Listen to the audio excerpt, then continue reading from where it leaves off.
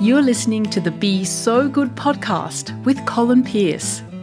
Colin says you are 10 times better than you think. So why not be so good that they simply can't ignore you? Here's your host, Colin Pearce.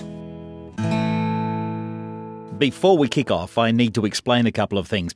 You could be forgiven for thinking halfway through this recording that it's a recruiting CD to get you to join up with Amway, or in this case, IDA.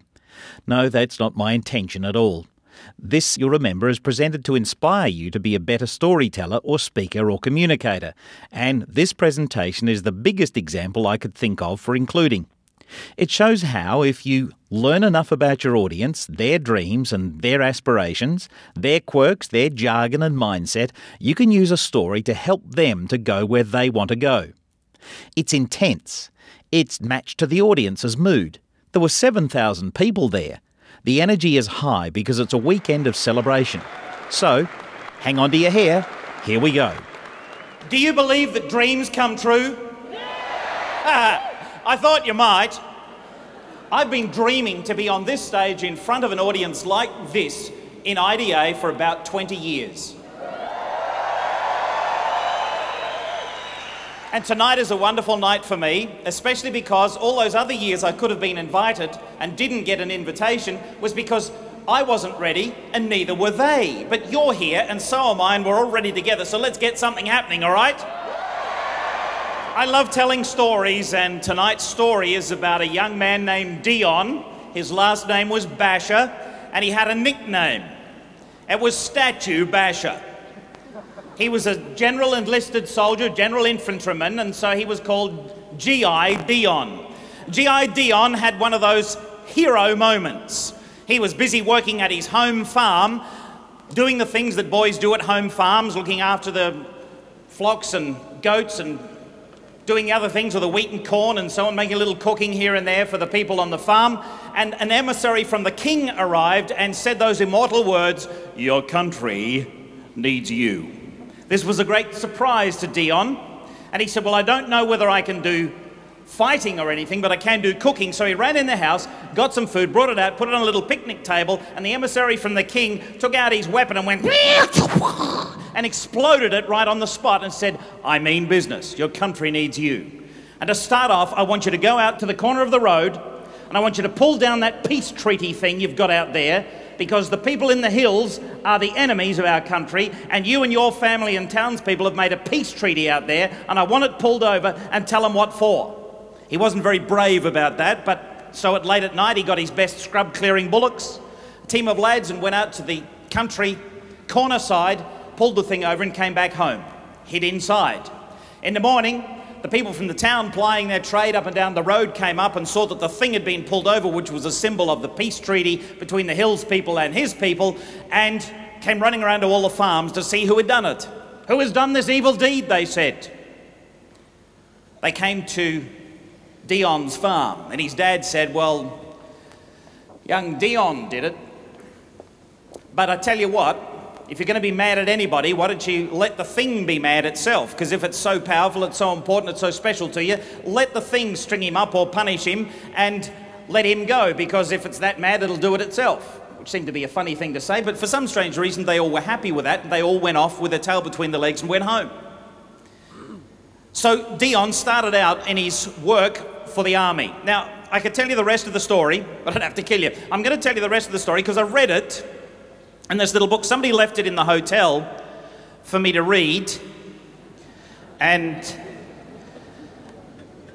I looked it up, and actually the full story is in here. Bloke there, could you, that chap there, folding his arms, looking a bit cynical, could you just run up the stairs for me real fast? Real fast, run, have a little fun, in and out of the shadows, in and out the sun. Come on, don't be shy. What's your name? Gary. Come on down, Gary. This is Gary, everybody. Say hi, Gary. Gary, you look a bit dorky with your pen in your pocket. That looks better. Now, could you just read this for me? Because my eyesight's not so good and I can't actually get things straight first up. So it's around about here that I'd like you to read from this little book. Hang on, I'll find it. I folded over the wrong page for you. There we are. Could you read that for me? Now the angel of the Lord came and sat under the terebinth tree, which was in Ophrah, which belonged to Joash, the Abiezrite, while his son Gideon... That's Gideon. Yep, that's right. You get that right?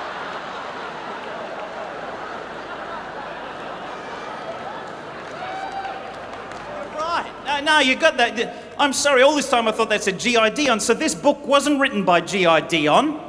It says placed by Gideons. Well, I'll be blowed. I thought that said Gideon. You've been wonderful. Thank you. Give him a love. Oh, look. While you're here. Wait. Yeah, I'd love you to have this lovely book written by my favourite author, moi, and you can take that away. And if you come and see me at the bookstore later, I'll sign it. Not now, we're on the time program. Big thanks.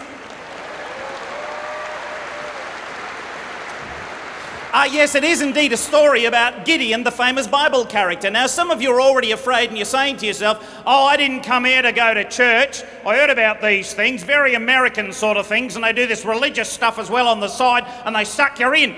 Well, if you really wanted somebody to preach, it would sound like this. So I'm just going to give you a demonstration of what preaching would be so that when I sound like I am, I'm not, so you'll know. Preaching, for example, would be, let me think. Say you were preaching in America on the subject, the subject of Jack and Jill. And it'd sound like this. First of all, you need to be wearing a very big white hanky. I'm going to preach to you today on the subject of Jack and Jill. Now, you take Jack. Oh, that's an ordinary man, Jack. Oh, not your Nathaniel, not your Barry, not your Winston. I'm talking about a common man by the name of Jack, and he takes upon himself a task. He go up a hill. Now, I want you to know that little word up, you know what that little word up mean? That mean up. Oh, some of you wouldn't know what the word up was, because when you approach life, some of you go round the hill. Some of you go under the hill. Some of you, like old Pete, already gone over the hill. Some of you boneheads try to go right on through the hill. But no, Jack, he went up that hill. Thank you, brother. And he took with himself a woman by the name of Jill. Oh, not your Marjorie. Oh, knows it. Oh, knows it. Not your Beverly. Knows it. Not your Marilyn. Knows it. He took with himself a little woman by the name of Jill. Oh, you know what they was going up the hill for? Were they going to the liquor parlour? No, sir. Were they going to the house of ill repute? No, sir. Were they going to drink the devil's brew? No, sir. They was going for water. Water. Think of it, my friends, water. Anyway, that's what preaching would sound like.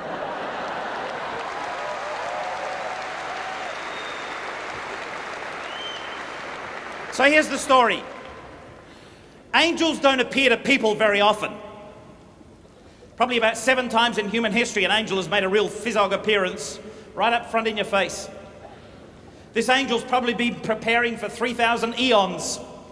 And he's got his words down right. The Lord says, you go and find me a man, and you say to him, hail, mighty warrior. So the angel goes, hail, mighty warrior, hail, mighty warrior, hail, mighty, hail, mighty, hail, mighty warrior, hail, hail, hail. And he's practicing his words, hail, mighty, hail, mighty warrior, hail, mighty warrior. The day comes, and so he's off.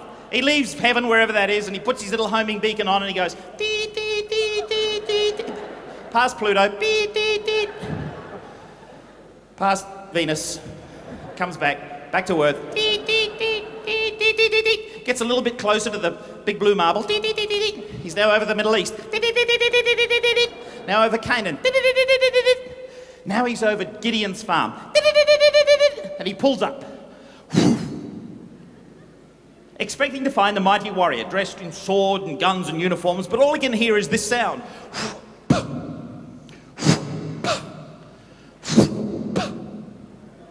Thinks to himself, this is a strange sound. So he walks around the farm looking for the hero, ready to say, "Oh, mighty warrior." He gets to the side of the... He gets to a side of a hole. And there's our hero down the hole. He's actually in a wine press threshing wheat. Now, I don't know if you know much about threshing wheat. They don't do it much these days.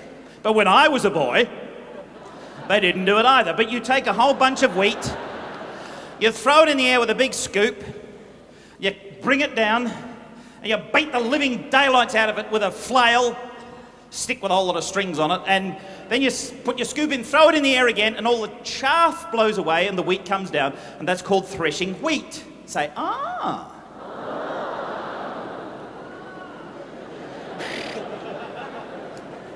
It needs wind, right? Usually you do it between two sheds or barns. This is the first indication that our hero is not so smart. For how much wind do you think there is in a hole in the ground, which is a wine press? Well, it all depends on how much of the wine you've been drinking. So he's in the wine press. Now, the reason he was in there was because the marauding hordes from the hills used to come down and steal the grain from these people, which is why they had the peace treaty deal with them, and they would protect themselves as long as they had this statue thing. This thing was a statue of Baal. Now, I've been in Byblos, the oldest still inhabited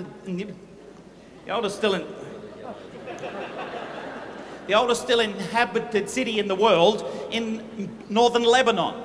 And I've seen the places where the Baal worshippers and the Egyptian god worshippers and the Ashtar worshippers sacrificed young children in fires. Gives you a creepy feeling. Gideon's people had made a peace treaty with that mob. And to protect himself from the marauding hordes, he was threshing his wheat in the wine press so they wouldn't find it. So there's the angel standing on the side of the hole, glowing, 10 feet tall and bulletproof.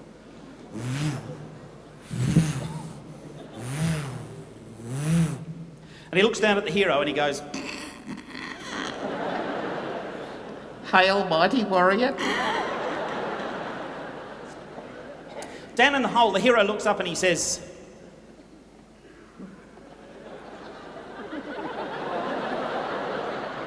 "Oh, me?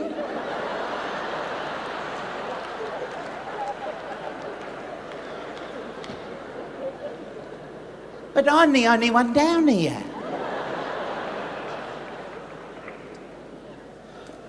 I'm sure the angel said, "What are we doing in the hole?" And I'm sure the hero said, "Well, I fell in, I can't get out."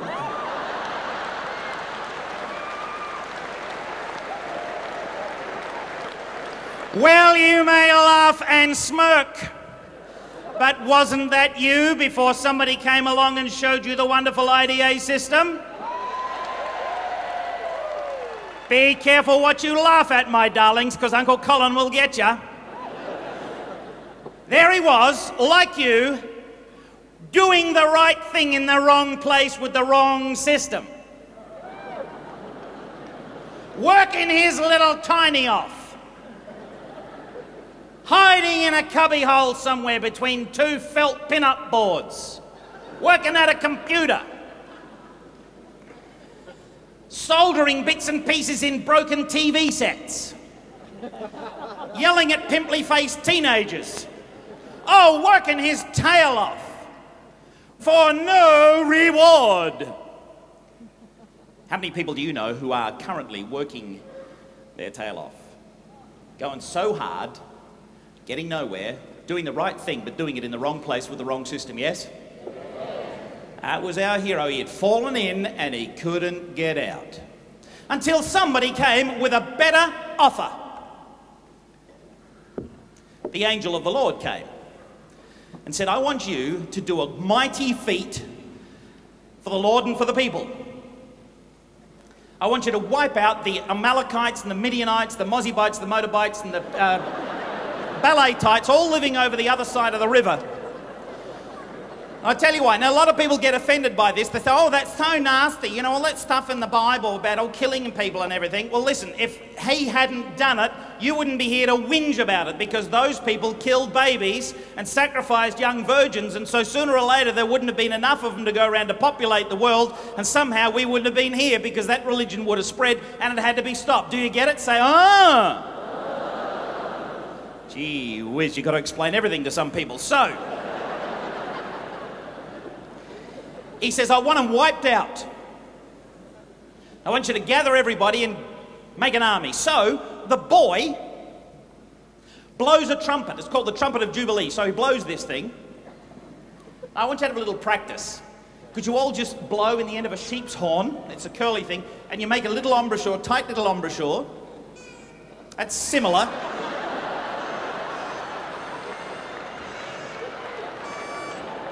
Right, ixnay on the Ooters, Tay. We're going to do this with our lips. Are you ready? We're going together. That's enough, that's enough. People in the front here are drowning, okay. Now what'll happen, I'd like you people up there on the hillsides to go. Lovely. And out of the other end comes this great sound, and I'd like you on the floor to be the sound at the other end.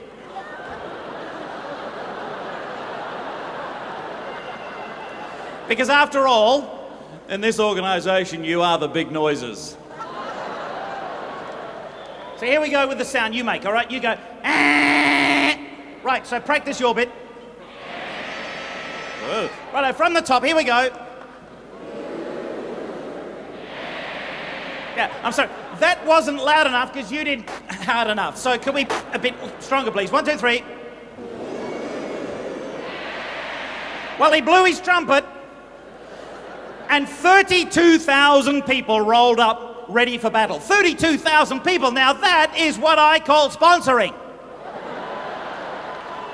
Man, could that guy sponsor? All he did was blow his trumpet, and a lot of people think this is a load of hooey, Colin, because nobody could blow a trumpet and have 32,000 people roll up. Well, you don't know anything about trumpet blowing, obviously. This boy had learned to blow the trumpet in the hole in the ground because there was no wind. He threshed the wind himself. When the thing went up in the air, he went and did his own wind, you see.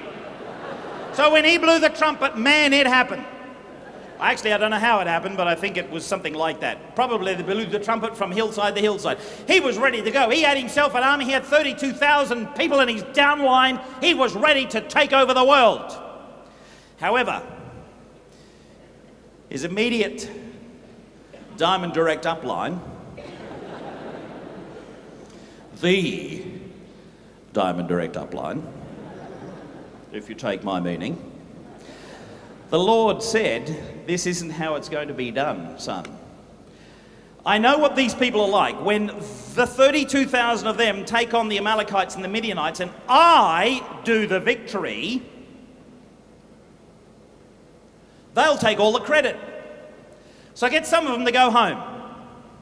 So the boy says, the Lord reckons if anybody's a bit scared, got a runny tummy or something, needs to go home to mum, it's all right.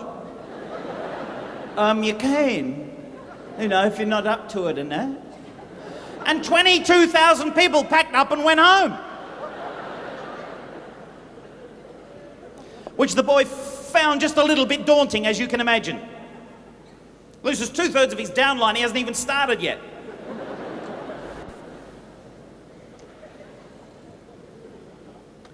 I'm going to tell you, this is an amazing fellow. He's not all that bright. And some of you are offended because you're saying to yourself, he can't say that about people in the Bible.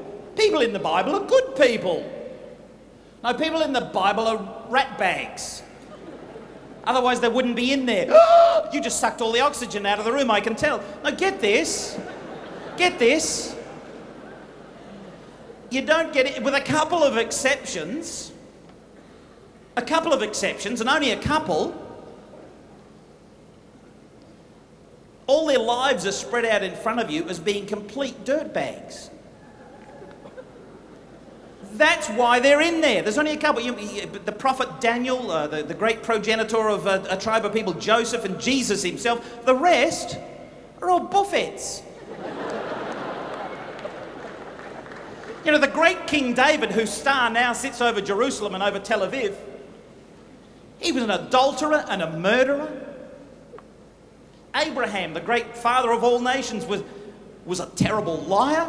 Let his wife have an adulterous affair with other people. If you just look through the old book, you'll be astounded at the badness of these people. You know why they're in there recorded with all their badness and all their wrinkles? It's to assure you and me that grace covers a multitude of sins. And that was preaching. I just sneaked that in on you, but that's how it goes. That's why they're there. Now, this boy, don't be offended when I tell you this boy was a bit of a nuff-nuff, because it's the truth. He's there to show us that people, all sorts of weak people, actually get through. This boy was so faithless. He didn't believe anything. He'd had an angel of the Lord appear to him, one of the only 7 or 8 people in human history that's ever had that happen. He had his cakes blown up in front of him by an X-ray machine from the angel. Like I said, he went out and he pulled the Baal statue over, and that was such an evil infestation of horror. It's a wonder that he didn't get consumed somehow by the experience itself, but he lived through that. Then the people came around to string him up, and he lived through that. He's had 4 evidences that something's going on here, something bigger than him. Then he says, when all these people go home, he says, I'm still not sure. I'd like to do an experiment. And he says, God, you know my bunny rug? Well, if I put it out on the ground in the morning, could you make the bunny rug all wet with dew and that, and make the ground all dry, and then I'll know that, you know, there's something's going on? I mean, he's seen an angel. What's he need? This guy's a buffhead. So he gets up in the morning and he runs out, and he says, oh, look, it's all soggy. And he wrings a bucket of water out of the lamb's wool skin thing, and the ground's all dry, and he says, I'm going to try that again, just to be sure. That stuff doesn't happen normally, but he wants to be sure. The guy's got less brains than a party sausage. So he goes back in and he says, God, if it's really you and that, could you, well, you know, in the morning, how about we do the dry bunny rug and we do all wet on the ground instead? And sure enough, he comes out in the morning, he says, oh, it's all sloshy. Oh, it's my bunny rug, it's all dry. And he picked it up, and sure enough, it was dry. And he said, it must be real. 32,000 people had come to the sound of his trumpet. He'd seen an angel. He'd had his food blown up in front of him. He'd lived through the pulling over the Baal statue. He had lived through the people who were threatening to hang him. Now he's ready. Turn to the person next to you and say, you don't need this much proof. Our system works. Now put a big smile on your face and say as kindly as you can, so don't be a buffhead. Get on with it. Oh, you said that real loud. So the Lord said, there's too many of these people. 22,000 packed up and went home. And then Gideon said, so I've only got 10,000 now. What do I do with them? And the Lord said, there's still too many. I know what they're like. They'll take all the credit for themselves. So take them on a long march and we'll sort them out. Take them for a drink. So he lines them all up.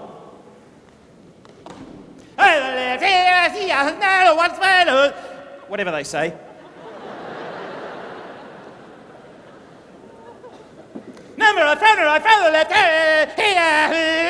And there they were, all dressed in their best battle sandals. Their cast iron undie jocks. Little battle tunics, like netball cozies. They had a tea towel around the head with a jammy cord tied in a bow at one side. Had a dressing gown on with a bit of string. They were ready. And he said, how about the left foot here, march? So they all said, away the men from Gideon, away the men from Midian, oh, we're going to kill the Amalekites, we're going to kill the Taelektites, oh, we're going to kill the Baalitites, he left to right, and they kept on marching, left to right, oh, we're going to kill the Midianites, oh, we're going to kill the Amalekites, left to right, left to right, left to right, oh, 1, 2, he's a boy, and well, Gideon, kill that Gideon. We're going to kill that Gideon, I tell you. I'm dying for a drink, Cecil. Are you not dying for a drink?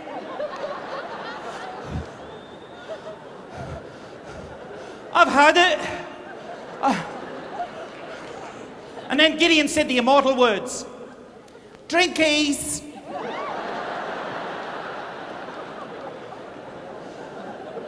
So 9,700 of them went like this.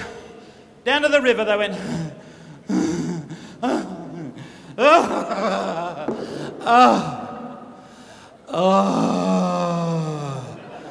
Oh, Cecil, that was good. Oh, it's running in all my crooks and crannies. Oh. I know what I'm going to do, Sydney. I'm going to roll over on my other side.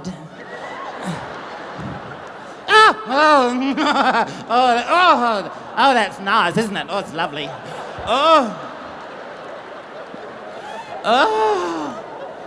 Oh, Sydney, this is beautiful. Oh, that Gideon's not such a bad chappie after all. I'm going to do my face now.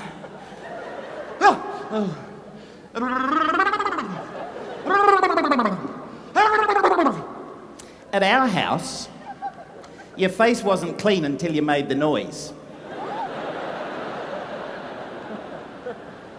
As my grandfather and my mother got up early in the morning and turned on the cold tap, you could tell it was the cold tap because it rattled through the house and it was the only tap we had. And the pipes went through the house and went ga-dunk, ga-dunk, ga-dunk, ga-dunk, ga-dunk, and woke the whole house up through the galvanised iron roof. And then my grandfather, then my mother would go in the bathroom and wash their faces. And you could tell they were washing their faces because first of all you'd hear their glasses go on the sink. And then you'd shut your eyes and wince. And they'd get the cold water and they go...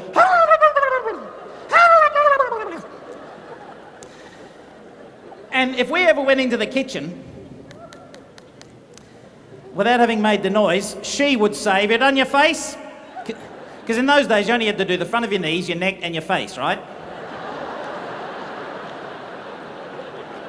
Well, bath night was Saturday.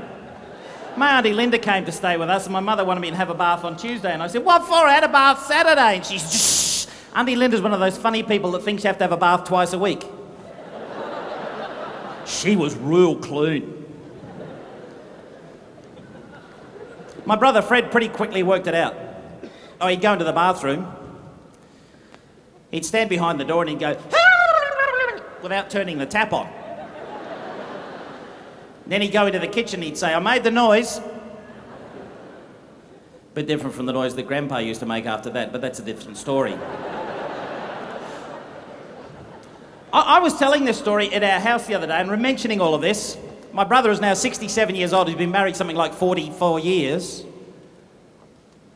And my sister-in-law Judith said, "He still makes the noise." Now, I got down here for a reason and I can't exactly remember what it was. Oh, I know, yeah. So I'm making a big noise, right? You know, carrying on like porkers choppers. "Oh, Cecil, it's nice, isn't it?" "Yes, oh, I'm loving it myself, Cyril, that's good."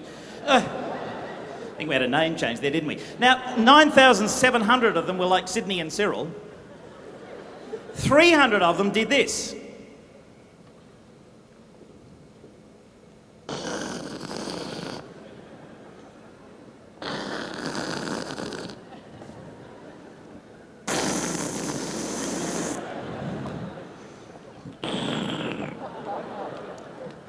And the Lord said,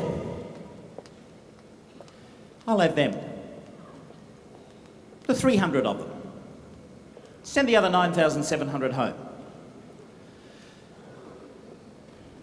Now the question to the member for Warringilly without notice is,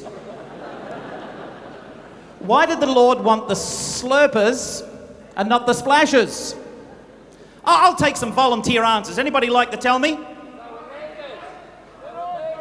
What did he say? Say it again.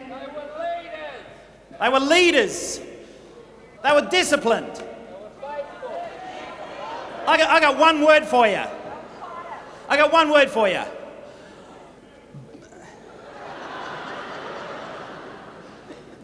Listen, chap. I do the comic routine. You just sit there and be quiet, all right? He said it was because they couldn't swim.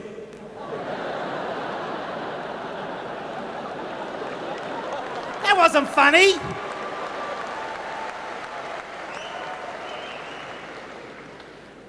Everything you said is, in one word, a load of baloney. I think most of you are brought up as Baptists or Methodists in the old school of things. Because, wait for it, you're going to love this as well as hate it at the same time. If God chooses people because they're better, vigilant, leaders, ready, watching, then what hope is there for anybody? If grace is grace, then it's pure grace, not based on favour, skill or talent. Hello? You got it? I can see that didn't sink in with some of you, so I'm going to say it again. He didn't pick them because they were better. He could just as well have said, all those with attached lobes stand there and unattached lobes stand there. All those with blue eyes stand there. All those with brown eyes stand there. All those who can curl their tongue stand there. All those who can't curl their tongue stand there. But he didn't. He just happened to say, go and get the slurpers and go and get the splashes and split them all up. And it has to be that way, because if it were not that way, then it would leave you and me going out into the world looking for the best people before we sponsored anybody. And you know who we would find? Nobody!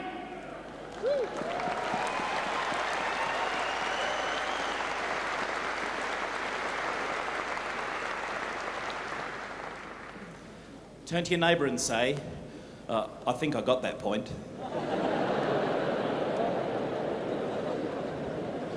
Now say, this is really good value. Colin really knows what he's talking about. I'm going out to his booth later and buy all his books. Nobody ever says that.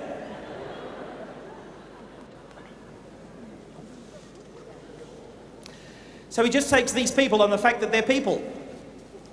And then he does something really strange. He teaches them a system. It's very hard to teach 32,000 people a system, especially in an unusual system like the one he teaches them. It's very hard to teach 10,000 people a system. It is not so difficult to teach 300 people a system. I hope this is sinking in, is it? You getting this? Good. Because here's the system he taught them. Very, very different. See, in most businesses today, you go out and you teach people to flog stuff. I spent a lot of my life working all over the world teaching people to flog stuff. Teaching people to sell tyres, teaching people to sell flowers, teaching people to sell tractors, teaching people to sell nuclear reactors. That's a tricky one. I spent a lot of time in those seminars telling stories. Chernobyl, Kiev.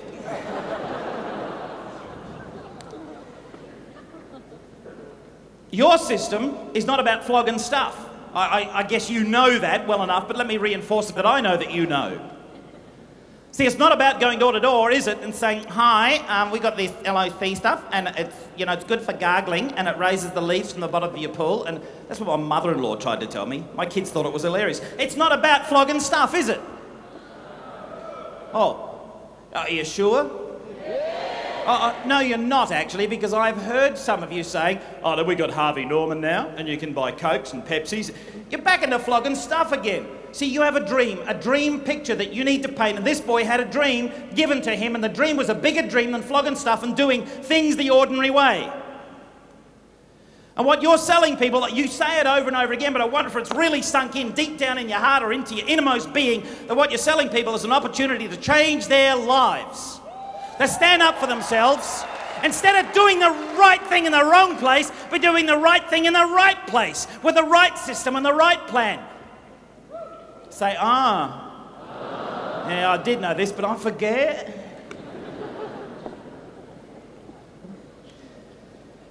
He says to these 300 people, here is something really radical. This is different from the general retail army situation. He said, I want you to take all your knives and your forks and your spoons and your swords off, because I've got a different plan for you, and here it is. I want you to scurry around the countryside and find yourself a big flower pot or a vase. Get yourself a blob of wood with a stick of tar on it, and get yourself a sheep's horn to turn into a trumpet. So off they all scurry, the 300 of them. They run all over the countryside finding these things. He says, be back here at sunset. So they all come back. And on the way back, they're saying, they're doing a whole lot of cross-lining. They're saying, what are we to do with this? How can you fight an army with this? No, I've no idea myself. I don't know. See, in those days, the normal system was to walk up to somebody in a war. You'd say, hello, happy war. They'd play the national anthem. And you would reach out with your knife and jab them in the eye with your knife, which would tend to make their eye water a bit. And they'd want to push their eye back in. So while they're pushing their eye back in and otherwise preoccupied, wiping the other one from tears, you get out your sword and you stick it in their navel and you go all the way up to their chin. Now all their stuff's falling out as well as their eye. And while they're thus preoccupied, you go ahead and kill them. Much more clinical today. You sit away 10,000 miles and you press a button and everybody's taken care of and nobody gets their hands dirty. But that wasn't the way in those days. So here they are. They said, what am I supposed to do? Am I supposed to get to this laddie and a bit, hit him in the eye with my blob of tar and glue his eye shut? And now while he's trying to get the glue up, bash him on the head with my vase. What'll I do, Cyril? I don't know, Sydney. It's very funny for me. I don't get it either. Wonder what we'll do. Anyway, wait till night time. Gideon said, here's the plan, boys and girls. They stood on the top of this hill. They're wondering how they could find the Amalekites, the Midianites, the Mozabites, and the Balatites. They were all out there with their camels. And there was 135,000 of them and something like 50,000 camels. It's not hard to find 50,000 camels at any time if the wind's blowing your way. So that's how they found them. They were in the valley of Jezreel, and Gideon and his 300 men stood up on the top of this hill. And he said, here's what we'll do. We'll light the torches, because that's what they were, blob of wood. We'll light your blob of wood with your stick of tar on the top. You know what I'm trying to say. We'll stick it in the jar, and then we'll blow our tooters, and then you say what I say. Everybody got that? Pass the word along. So they passed the word along, and this is called, I think you might be familiar with this term, it's called learn, do, teach. That's very good. You do know some things after all, don't you? So he had learned this himself. He was going to do it, and he was teaching them, and they were going to do it as well. And this is called, I think you might have heard of this word as well, it's called duplication. It's easy to duplicate with 300. Now let me go back to this 32,000 business just for a second. You would consider that that is a major setback, wouldn't you? Sometimes you get major setbacks in your life as well as in your business. I've had a few. I'll guarantee in a crowd this big there are people who have had some absolutely hideous, horrendous setbacks in their personal life. And it's not my intention to make light of that by comparing mine with yours. There are people here who've lost a child through suicide. They've lost a child through a tragic death. They've lost a loving partner through an awful sickness. Maybe you had a trusted business and your business partner ran away with the money as well as your own partner.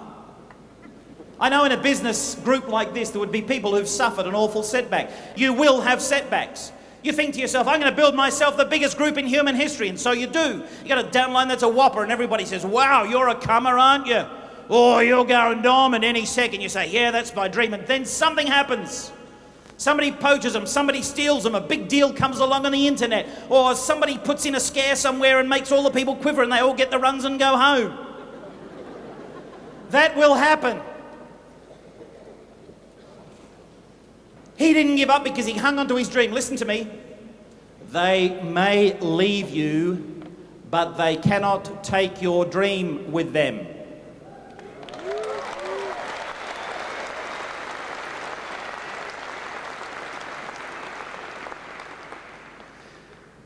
He thought he was okay with his 10,000, and he lost them as well. It's enough to give you a headache, isn't it? How many setbacks have you had? I had a terrible one. Sometimes, in his own wisdom, God takes away that which you have in order to give you something new and a new perspective. I went to live in America. Took my 4 children, my wife, we went to live in America and make a new life for ourselves, making children's video television programs. And the man said, come over, it'll be wonderful, we'll make you famous, you'll do a great thing. So I went The day I got there, they said, oh, we haven't quite got the money yet, but you'll be right. Wait 6 months and we'll have it. So we sat in the snow in Ohio, looking out our front window, waiting for Christmas to come, and it never did. It was always snow, but never Christmas. A day after our return airfares ran out, the guy rang me and said, oh, by the way, we can't raise the money at all. Now I was absolutely destitute. I had no income, had no green card, couldn't work, couldn't even join an MLM or a networking company, nothing. Know why? I didn't have the money for the enrolment. Absolutely, totally lost. The people at the church nearby gave us 14 boxes of macaroni cheese in big cartons. We lived on macaroni cheese. A lady used to meet Christine at the school gate and take her washing home and do it and bring it back that afternoon. I didn't know whether I was like the Spaniard who married the Jew. I didn't know whether I was Carmen or Cohen. It was an awful experience. That was a huge setback. I had a business and I was speaking like this, and then suddenly I was Mr. Super Nobody. It was horrible. Strange things happen though. Strange things happen. You get taken back in order to go forward. Sometimes 1 step back, sometimes 2 steps back for 3 steps forward. So here he is with these 300 men. He's taught them the system. He's narrowed it down to people who will do the system. They will follow what's been given them. And the Lord says to him, now run down into the camp, because if you're still a bit scared, wait till it's dark and I'll show you something really good. Now, you'll have to go back and read it into Gideon yourself, because a lot of people don't believe this is true. A lot of the other stuff I said wasn't true, but this bit is. It goes down into the tents, and the outermost tent, he hears this guy say, get it off me, get it off me, get it off me. It's squashing me, I can't breathe, I can't breathe. And he heard his friend inside the tent say, wake up, we don't like you having all these dreams all the time. Stop with the dreams. What is tonight's nightmare about? It's making me sick. And the guy says, oh, thanks for waking me up. It was horrible. It was really horrible. I dreamed this big loaf of bread rolled down the hill and squashed all our tents. Oh, I feel terrible. Oh, thank goodness I'm awake now. The other guy says, what do you mean loaf of bread? What is loaf of bread? He said, I don't know, some big roll of bread came rolling out of the hill. And he said, yes, what is a loaf of bread made of? He said, I don't know, it's a loaf of bread, who cares what's made of? He says, tell me, what is loaf of bread made of? He says, oh, it was made of barley. And the other guy says, oh no, we are done for now. We are absolute history, you say. He's absolute gone, because barley loaf is a big thing about Israel. It means something deep and mysterious. And Israel will come down and squash us. The other guy said, well, I don't think so. And he said, oh yes, this omen. We're going to get squashed. Outside the tent, Gideon can't believe his eyes. He gets the snorts. This is unbelievable. He goes back up the top of the hill. You know, you get encouragement along the way. Once you start down the right path, as well as the setbacks, you get encouragement, but you've got to look for them. You don't need any more proof that this system works. As you're here, you've seen the people walk across the stage. You've seen this wonderful group of people here who are Mercuries. What are they called? Silvers and above. I had the colour right. And if you look down, if you're not down here, obviously, because you're up there, if you look down here, you will see some very ordinary folk in this gathering here. So take great encouragement, all right? Stand up. How many of you are noble, of noble birth, aristocrats, born with a silver spoon in your mouth? Hand up. There's probably 1 or 2. Huh, look at that, none. See, they're just like you. All they did is follow the system earlier than you. Is that true? I'm not telling lies about you, am I? You followed the system just a little earlier. That's why you're here and they're not, but they're coming down here soon. We'll have to get a big auditorium with only 1 ground floor. That'll be funny, won't it?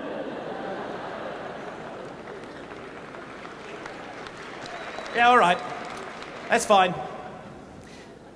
He goes back up the top of the hill and he says, all right then, are you all ready? Because now we're going to do it, okay? So light your little torchy torch. So they light their blob of tar. Press a cigarette lighter and pass it on around, and everybody lights their bit. And then he says, when I say go, you all say, a sword for the Lord and for Gideon, all right? A sword for the Lord and for Gideon, and we'll make a big noise. I don't know what's going to happen after that, but you follow the system, and the Lord said it'd work out, all right? So, the reason they made a big noise, by the way, is because the first guy's armpit got really hot from having the torch on fire in his vase. Now I got a little job for you. The people in the top tier, you're going to go, the top tier, all right? Let me hear you top tier people. Lovely. And the people in the second tier, you're going to make the trumpet noise. You're going to go, nah. Are you ready? And I've got a special job for the Mercuries and above, all right? The Silvers and above. Where did that come from? I've just come back from Vienna. I'm very tired. And my tongue is stuck to the roof of my mouth. So he says, "Oh, your turn's coming." So they do this. They smash their jars, blow in their trumpets, and they all shout at once, "A sword for the Lord and for Gideon." Are you right? So here we go. Something strange happens when they do it, however. Because when they make all the noise, and so on, the guy that had the bad dream has fallen back to sleep, and he wakes up and he says, "Oh, what's that?" And he opens the flap of his tent and he sees 300 torches around him, and he realises this is the end of the world because 300 people with torches represent 1,000 people behind them, and he knows that he's history. And he says, the buns are coming. And in so doing, he's wearing his sword to bed. He actually backs in and he pokes the other bloke in his buns with the point of his spear. That guy wakes up with a fright and says, "No, it's the buns, I'm going to kill someone." So he picks out his sword and he thinks the guy is going to kill him. So he stabs him. Their tent falls over and it falls onto the next tent, and those guys get pricked in the buns and they all start stabbing each other. And within a chain reaction, within 15, 20 seconds, the whole of the Midianites, the whole 135 plus thousand of them, are all jumping around in the middle going, "Ee, ah, ooh," and stabbing each other and killing each other and doing all sorts of ooky things. That's your job, right? We're going to write you off right now tonight. So your job is to go, "Ee, ah, ah." Are you ready? From the top. Here we go. Ooh, ah, and ee. Here we go. 1, 2, 3. Yeah. Ah, ah, ah, ah, ah, ah. Army eyeball, he screams. That's right. Now, all the people at the top on the hill just sat there and watched because the system worked, you see. And they sat up on the top of the hill and they said, "This is the funny little slice of life, isn't it? This really cuts me up." Because down in the tent they're going, "The buns are coming. It's a McDonald's hamburger bun. Here's a Lamington if ever I've seen one. Here's a loaf of barley bread. There's a piece of rye slice. There's a rye vita. Stab, stab." They went berserk. They killed themselves. You probably wonder to yourself, how come they could be so dumb? As it says right here in the book, "And the Midianites and the Amalekites were camped in the valley of Jezreel, and they were as thick as locusts."